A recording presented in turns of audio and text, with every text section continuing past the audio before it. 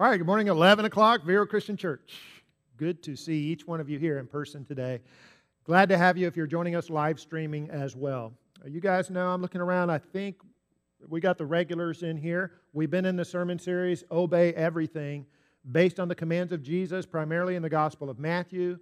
We've been camping out in the Sermon on the Mount for a couple of months now, where most of Jesus' commands are concentrated in the Sermon on the Mount.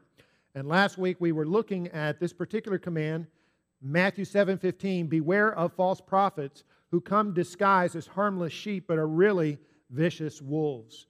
And because you were here, at least you can go back and access that message. If you weren't, then we're looking at how really not to become a wolf, not to get bit by the werewolf, so to speak, and then become a wolf.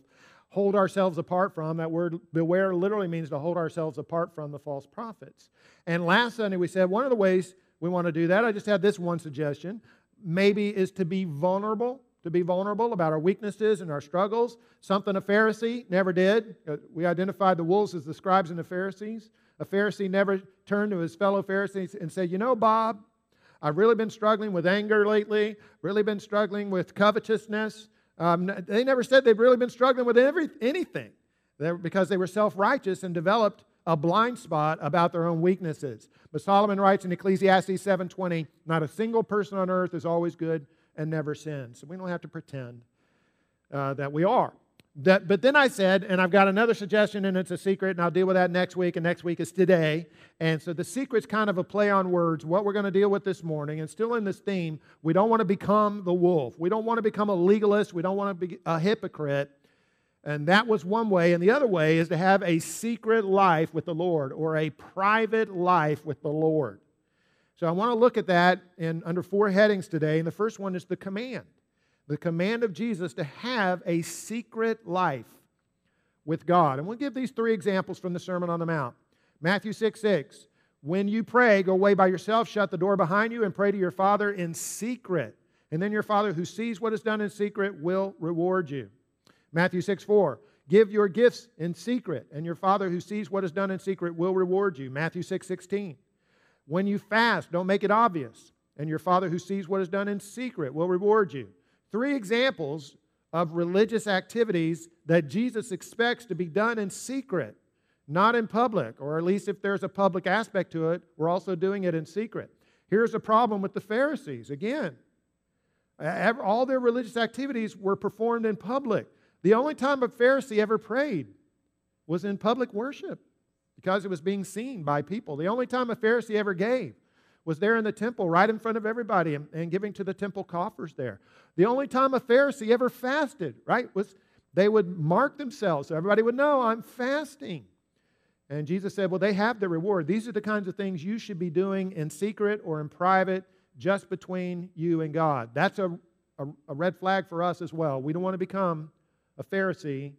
And a red flag is the only time we ever read Scripture, for instance, is when we're reading off these screens on Sunday. If the only time we ever pray is in church on Sunday, the only time we ever give, on Sunday, the only time we ever worship is in the public worship, that would be a red flag. Say, wait a minute, there's an aspect that's missing from my spiritual life, and it's the secret, private life with God.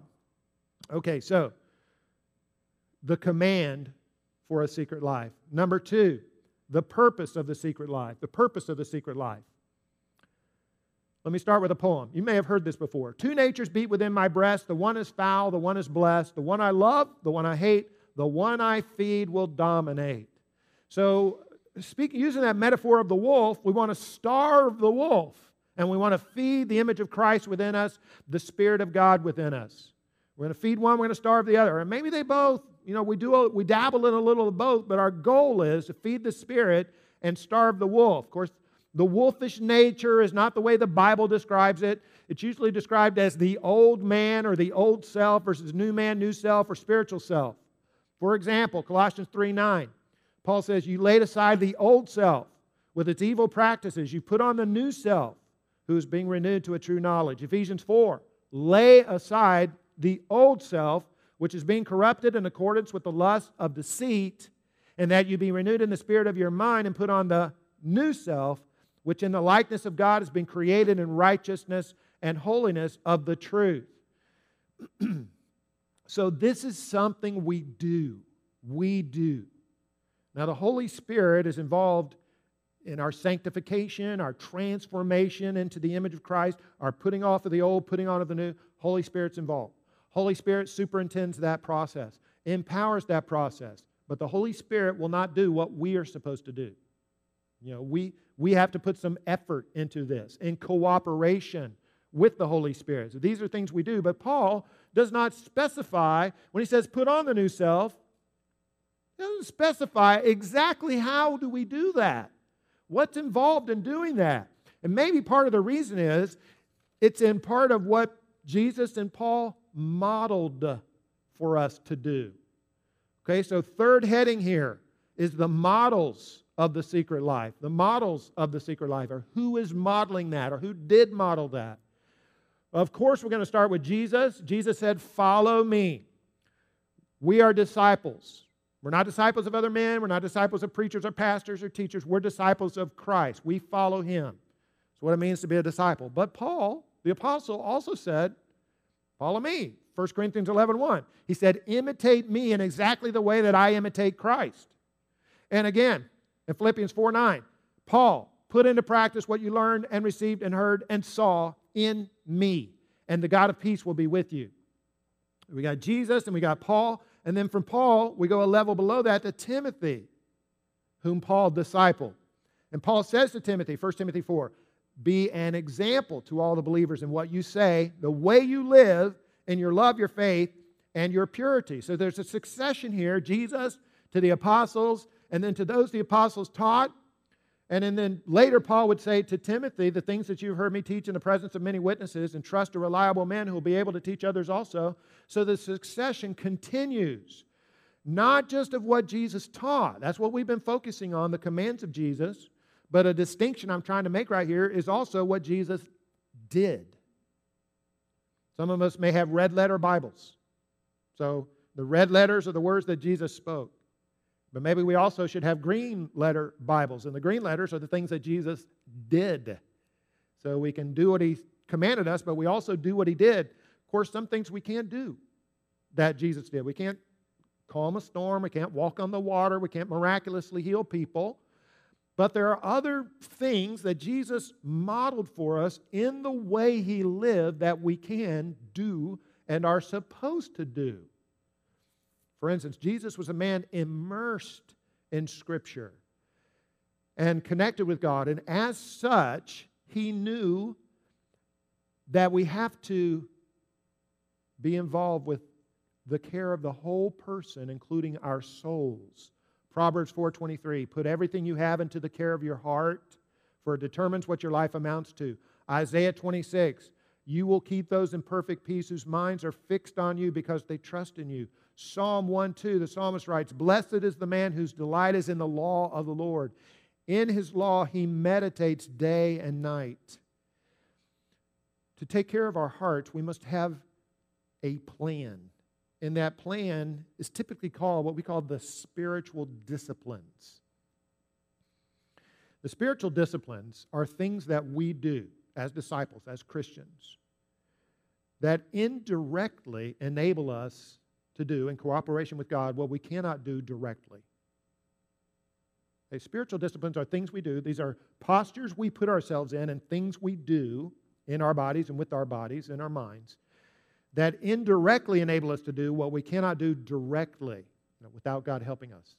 Let me give you an example. That's kind of confusing. Jesus is on the Mount of Transfiguration. He's got a couple of disciples with him. They come down from the mount. If you remember this scene, His other disciples were at the foot of the mountain, and they were trying to cast a demon out of a young boy unsuccessfully. And so Jesus deals with the situation. He casts out the demon. And later on, His disciples asked Him, they said, "Why couldn't we do that?" And remember what He answered? He said, this particular kind of demon, a very stubborn, persistent demon, He said, this demon only comes out with prayer and fasting.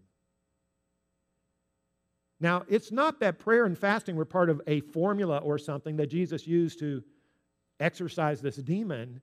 It's that Jesus, as a person in His life, had dedicated Himself to the secret, private disciplines of prayer and fasting.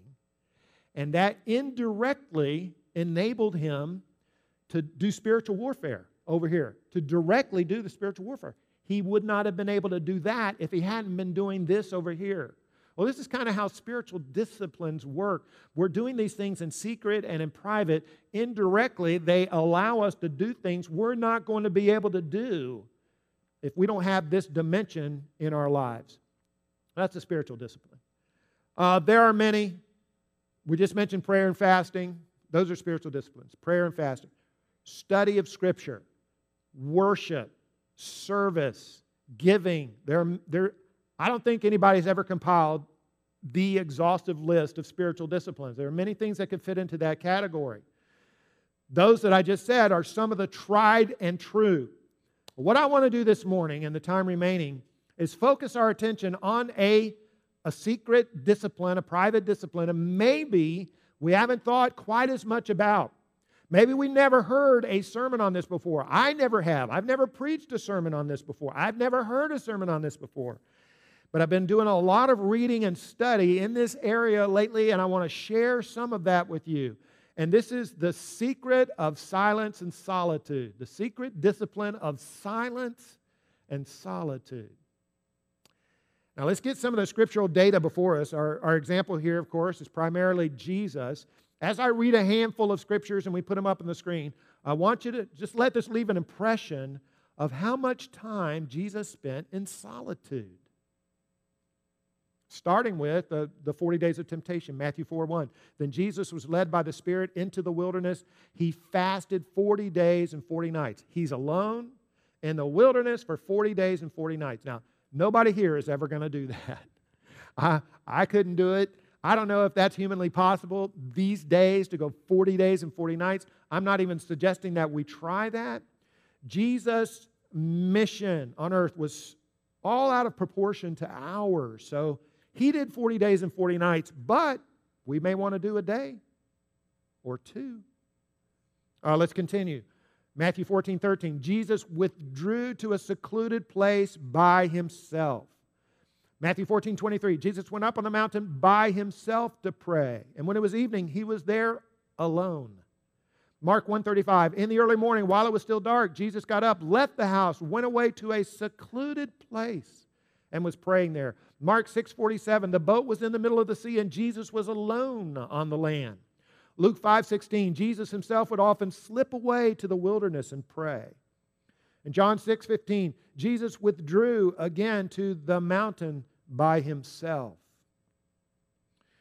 Doesn't that leave an impression with how much time Jesus purposefully and intentionally put himself in secluded places and spent that time in silence and solitude, often combined with prayer, yes, and sometimes with fasting, silence and solitude. Now, I'm going to do something with you this morning that I've never done before, and it's not necessarily the best communication or homiletics, but I'm going to do it. I'm going to read to you from this book, and it's a long selection. I've timed it. It's going to take me 6 minutes to read it to you. So as a speaker, that's a long time to be reading to a group. Makes it a little harder for you to stay engaged. So I'm going to ask you to work harder and listen. But this is from, the author is Dallas Willard. This book is called The Divine Conspiracy. Dallas Willard is one of the kings of spiritual disciplines as far as writing and teaching on them. Another book of his I've read is called The Great Omission. All right, we're taking our theme for this sermon series from the Great Commission, but he's written a book called The Great Omission. Just finished that. Excellent book. He's written one called The Spirit of the Disciplines. Okay, but he's an author in this area. And as I was reading and studying over the last few months, some of Dallas Willard, and he wrote on this discipline of silence and solitude, I realized I've never really done this. I've done a little of it now, but not enough to speak to authoritatively on it. Not certainly in the way that Dallas addresses it. And he puts it in such a good way, I wanted you to hear it. I want you to hear this. So if you would, listen to me as I read for about 6 minutes here. And maybe this will just spark our interest. You may think, I may want to give a little of my time to this and kind of begin to understand what this discipline is. All right, so you ready? Hang with me here. By solitude, he writes, we mean being out of human contact, being alone, and being so for lengthy periods of time. To get out of human contact is not something that can be done in a short while, for that contact lingers long after it is, in one sense, over. Silence is a natural part of solitude and is its essential completion. Most noise is human contact. Silence means to escape from sounds, noises, other than the gentle ones of nature. But it also means not talking. And the effects of not talking on our soul are different from those of simple quietness. Both dimensions of silence are crucial for the breaking of old habits and the formation of Christ's character in us. Now, why precisely are these disciplines so central to Christ-likeness? Well, remember that one primary objective is to break the power of our ready responses to do the opposite of what Jesus teaches. For example, scorn, anger, verbal manipulation, payback, silent collusion in the wrongdoing of others around us, and so forth. These responses mainly exist at what we might call the epidermal. What's the epidermis on the body? The skin level, the superficial level of the self. The first point of contact with the world around us. They're almost totally automatic, given the usual stimuli. Of course, they are the buttons by which human surroundings more or less control us.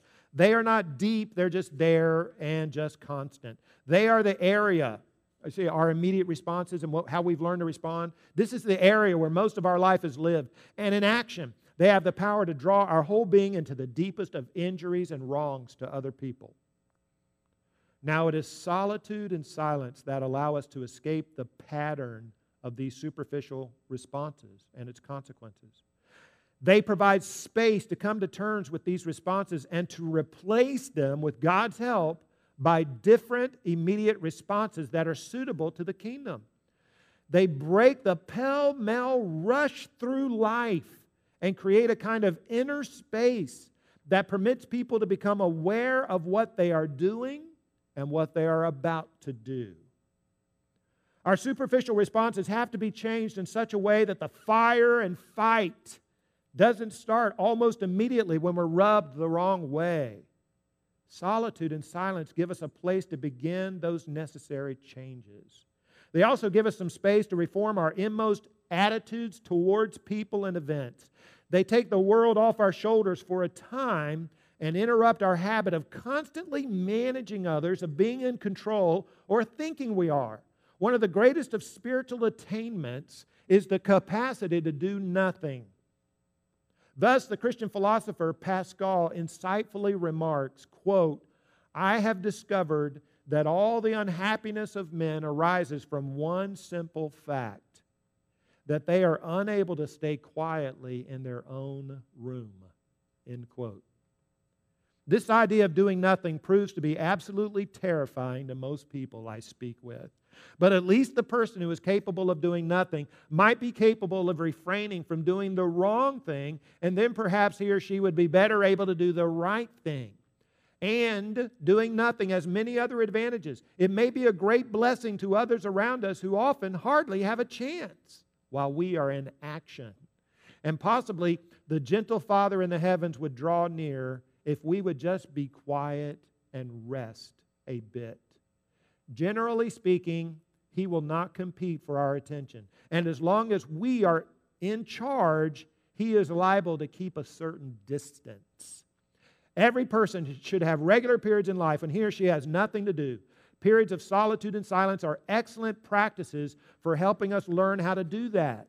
The law that God has given for our benefit as well as His tells us that 1/7 of our time should be devoted to doing nothing. No work, not by ourselves or any of our family, employees, or animals. It is to be Sabbath. What do you do in solitude and silence? Well, as far as things to get done, nothing at all. As long as you are doing things to get done, you have not broken human contact. So don't go into solitude and silence with a list. Can we enjoy things in solitude and silence? Yes, but don't try to, just be there. You will discover incredibly good things. One is that you have a soul. Another, that God is near and the universe brimming with goodness. Another, that others aren't as bad as you often think. But don't try to discover these or you won't. You'll just be busy and find more of your own busyness. The cure for too much to do is solitude and silence. For there you find you are safely more than what you do. And the cure for loneliness is solitude and silence. For there you discover in how many ways you are never alone. When you go into solitude and silence, you need to be relatively comfortable. Don't be a hero in this or any other spiritual discipline. You will need rest, sleep until you wake up truly refreshed, and you will need to stay there long enough for the inner being to become different. Muddy water becomes clear if you only let it be still for a while. Liberation from your own desires is one of the greatest gifts of solitude and silence. When this all begins to happen, you will know you are arriving where you ought to be. Old bondages to wrongdoing will begin to drop off as you see them for what they are. And the possibility of really loving people will dawn upon you. Soon, you may even come to know what it is to live by grace rather than just talking about it. These are some of the fruits of solitude and silence. The disciple will have to learn how to do this, of course. For most of us, wise and loving practical arrangements must be made with those around us. And we should encourage and help family members and fellow workers to enter spiritual disciplines themselves. Final paragraph. Obviously, the effects of these disciplines will greatly benefit our first primary objective, to love God with a full heart. For the usual distractions of life greatly hinder our attention to God, and the habit of thinking about everything else is almost impossible to break in the bustle of life. Time away can help. People often complain that they cannot pray because their thoughts wander. Well, those thoughts are simply doing what they usually do. The grip of the usual is what must be broken. Appropriate solitude and silence are sure to do this. Food for thought. If you haven't had this practice in your life, and I've been a Christian for almost 61 years, and I had never really tried to do this, this may be something we want to incorporate into our secret life with God, silence and solitude. So this past week, I went out to Lake Aurora, out in Lake Wales, and was in the camp there and stayed in a cabin. And I, from Thursday night, sundown Thursday night to sundown Friday night, silence and solitude. Didn't watch any TV, didn't get on the videos on my phone, didn't talk to anybody, didn't actually do anything, didn't read anything. Did a lot of walking, did a little swimming, and a lot of sitting, and just in silence. And let me tell you about that day. That was one of the hardest days of my life. It is very hard to do nothing. And it was very rewarding. I don't see how the Jews did it every seventh day. They just did nothing. But they did. And maybe there's a big secret there. So just something to think about. Some of you already have been doing this for a long time. Talked to some guys out there in the welcome center. Hey, yeah, we've done that. Said, man, I'm late to the party. But just want to share with you kind of what I'm learning in that regard. Let's pray. Our Father in heaven, we thank you that you are close to us. We thank you that you draw near, and sometimes when we're alone, that's when we can realize better than at other times that we're never really alone because you're going to draw near. You're going to be with us. You're going to strengthen us. You're going to come close.